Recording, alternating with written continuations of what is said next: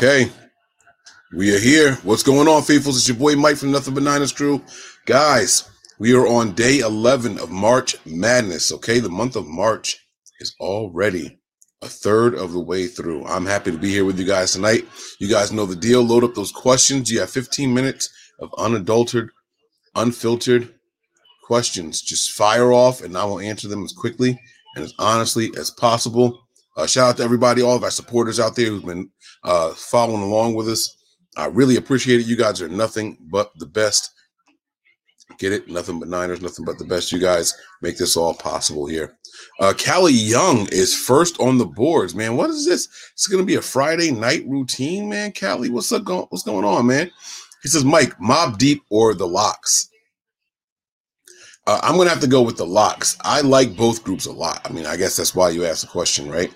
But there's something about the Locks. When I was younger, DMX is my favorite artist.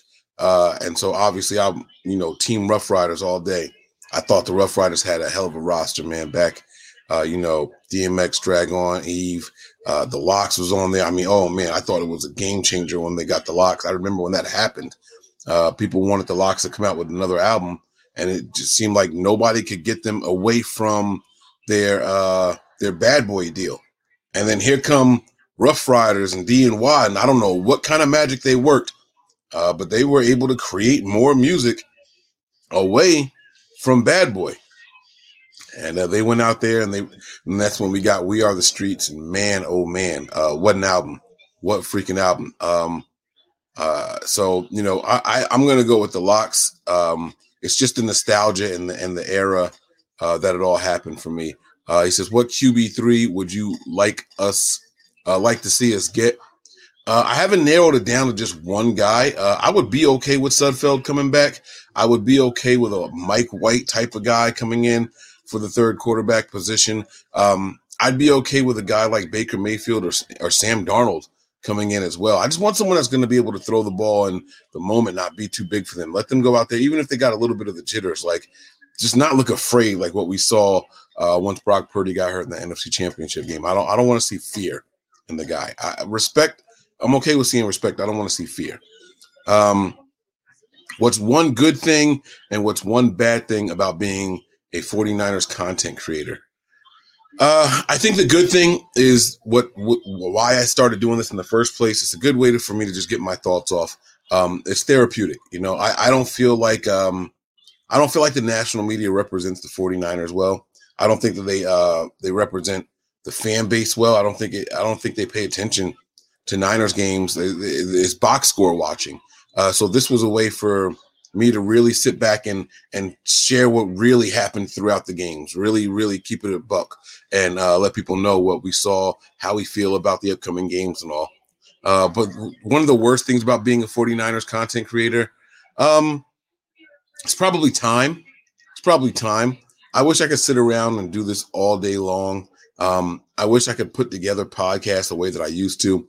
I would sit down and have a topic list, and I would write down all of my bullet points when it was just, me doing solo joints. And then I would write down, my transitions from one topic to the other and how to loop it all back around and summarize everything. And I really put a lot of time and effort. If you guys go back and listen to, I don't even know if they're still out there anymore, but when I was with 49ers Gab, the podcast, that's when I think that's when I was doing my best work.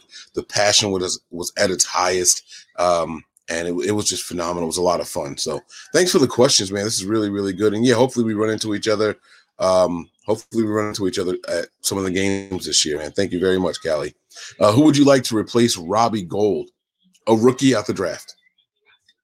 I know the Niners are going to go out and get somebody and give them a 2-year deal worth, $3.25 million or something like that with only $750 guaranteed, something light.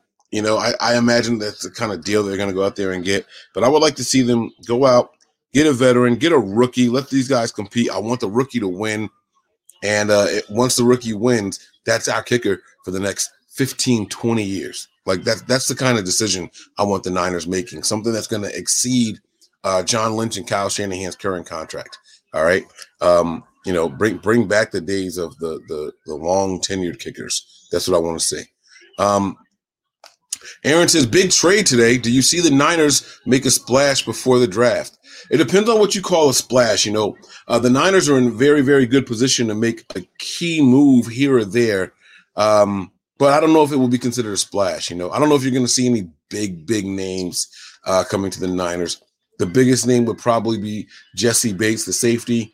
But other than that, I don't know. Like, I think that the Niners can go out and there were a lot of guys cut today. A lot of guys were cap casualties. I can see them going out, getting a name that's going to be a phenomenal edge rusher opposite of Nick Bosa. And I think that would be a huge deal for the 49ers. League-wide, it might not create any waves, might not ruffle any feathers or anything like that, but it would be massive for the 49ers and what it would mean for this team in this upcoming season. So we don't have to go out there and get the guy. We don't have to, but if we got a Yannick Ngakoue, if he was let go of, Floyd was let go of, Golden was let go. Like there's some names that were recently in headlines that we can definitely 100% benefit from. And hopefully the Niners do things like that. Callie says, most romantic thing your wife has done for you. Oh, romantic. Oh, I'm terrible at this kind of stuff because I live in the moment. And then when that moment's over, like, that's my memory. I'm not a person that takes pictures and all that stuff. I just look forward to the next one. Most romantic thing she's ever done for me. I have come home. This is gonna sound bad. You know what? I'm gonna have some fun with it. I'm gonna have some fun with it. So when Twitter was like first a thing for me, it was around 2011, maybe 2009, 2010, some like early Twitter days. And then when I met my wife, I got her on Twitter, and there was like this thing called a Twitter crush, and it was like it was a person that like you just really, really liked their page. Like you were checking for that person. It didn't mean that you were sexually like attracted to that person or anything like that. It didn't mean you weren't, but and so in my situation, there was this tweeter by the name of Miss Carol. And she was my Twitter crush. And I would type responses to this person, hashtag Twitter crush. My wife, who was on there, would respond to her with certain things. And this is my husband's Twitter crush and blah, blah, blah, blah, blah. She knew it wasn't anything like that. Well, I wasn't quite sure where this woman was from. I knew she was like a Yankees fan and things like that. I'm at work one day. It's a really, really long, hard day at work. My wife is texting, "What do you want for dinner?" And I text her. She doesn't say anything back. Anything you want to drink tonight? Anything you want? And she's asking questions. I'm responding. When you come home today, make sure, you don't get undressed at the door. Something like this. I forget what she warned me for something. And I walk in, and my Twitter crush and my wife were sitting on the couch waiting for me. I'm going to stop there. You guys can assume what you want.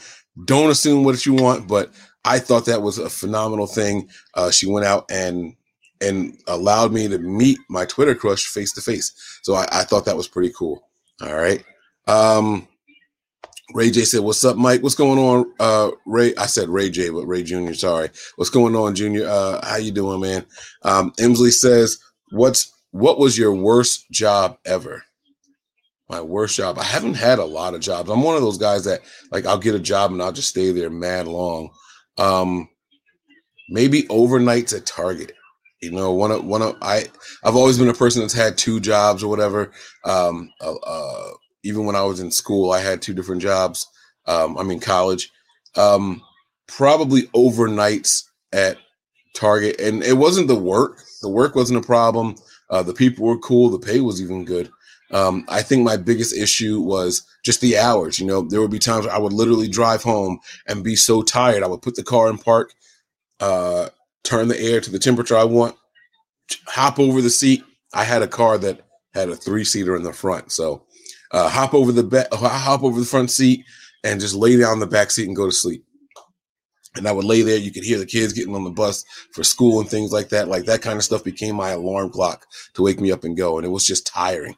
You get up and you run inside, you shower and head to the second job. And it was just this long, grueling day. That was probably my worst job ever. I haven't had any of those cool, terrible jobs where you're like cleaning septic tanks or fish tanks or anything like that. Vern says, Mike, shower in the morning or at night? I am 100% a shower at night guy. One of my jobs was pest control. And so you're in and out of people's houses. You're cleaning, you're killing roaches and rats and squirrels and stuff. See, there you go. That's probably what Emsley wanted to see from my worst job, something like that, right?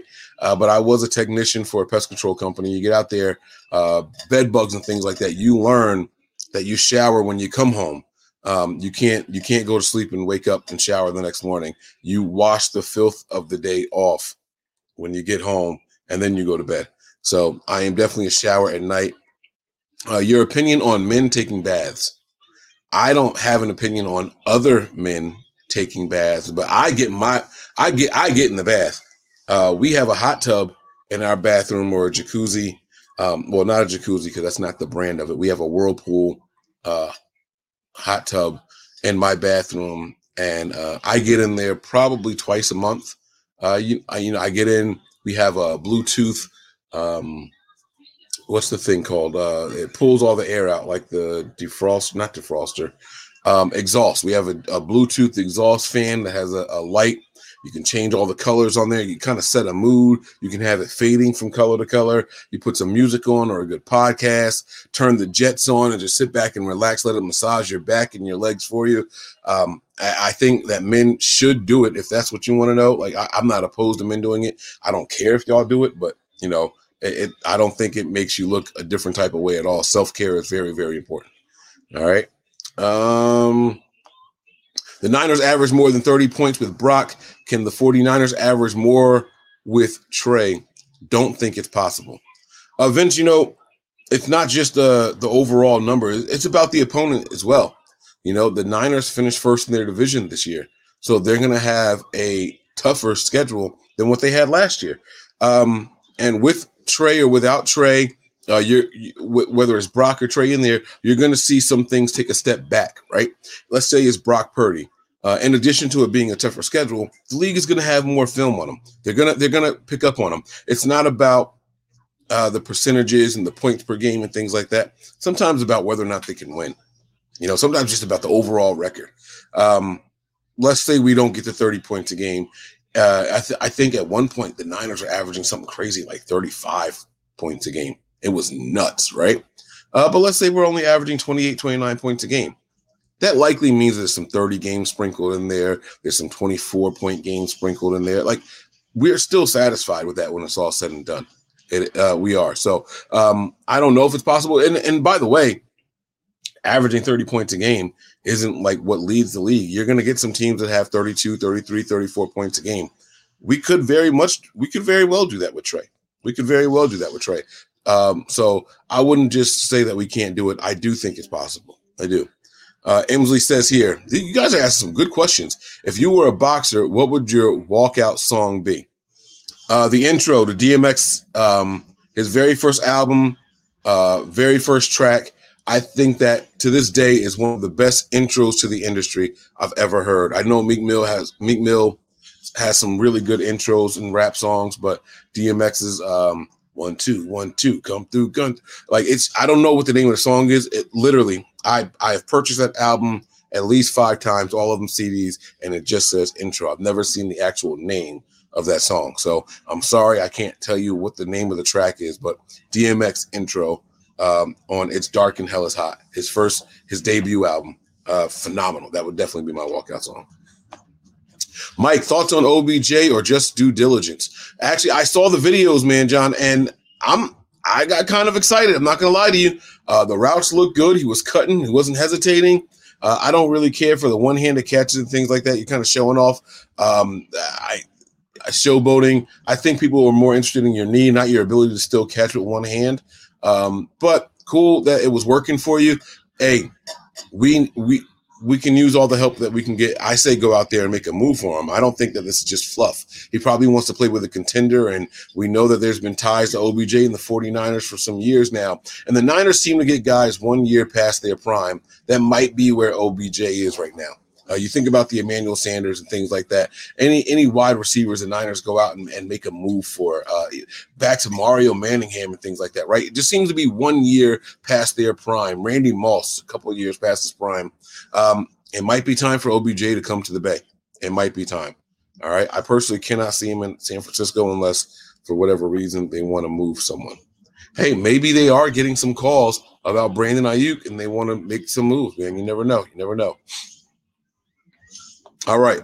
When Brock is healthy, how many games can Trey lose before Kyle puts in Brock? I don't think Kyle makes a switch in the middle of the season. We got the word today that that Brock's injury, his surgery was successful.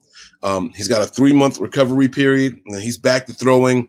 So that means that he'll be ready for preseason. He'll be ready for organized team activities and things like that. There will be no excuse, and there will be no need to change quarterbacks. I think that if Kyle goes with Brock Purdy, it's Brock Purdy's team. If he goes with Trey Lance, it's Trey Lance's team. Injury is the only way that one of these guys gets pulled up or down. Or it's not just losing games. Like, you have to be the reason we're losing games. So it's all about how you lose also. All right. JT says something, Mike, not a question, but a comment.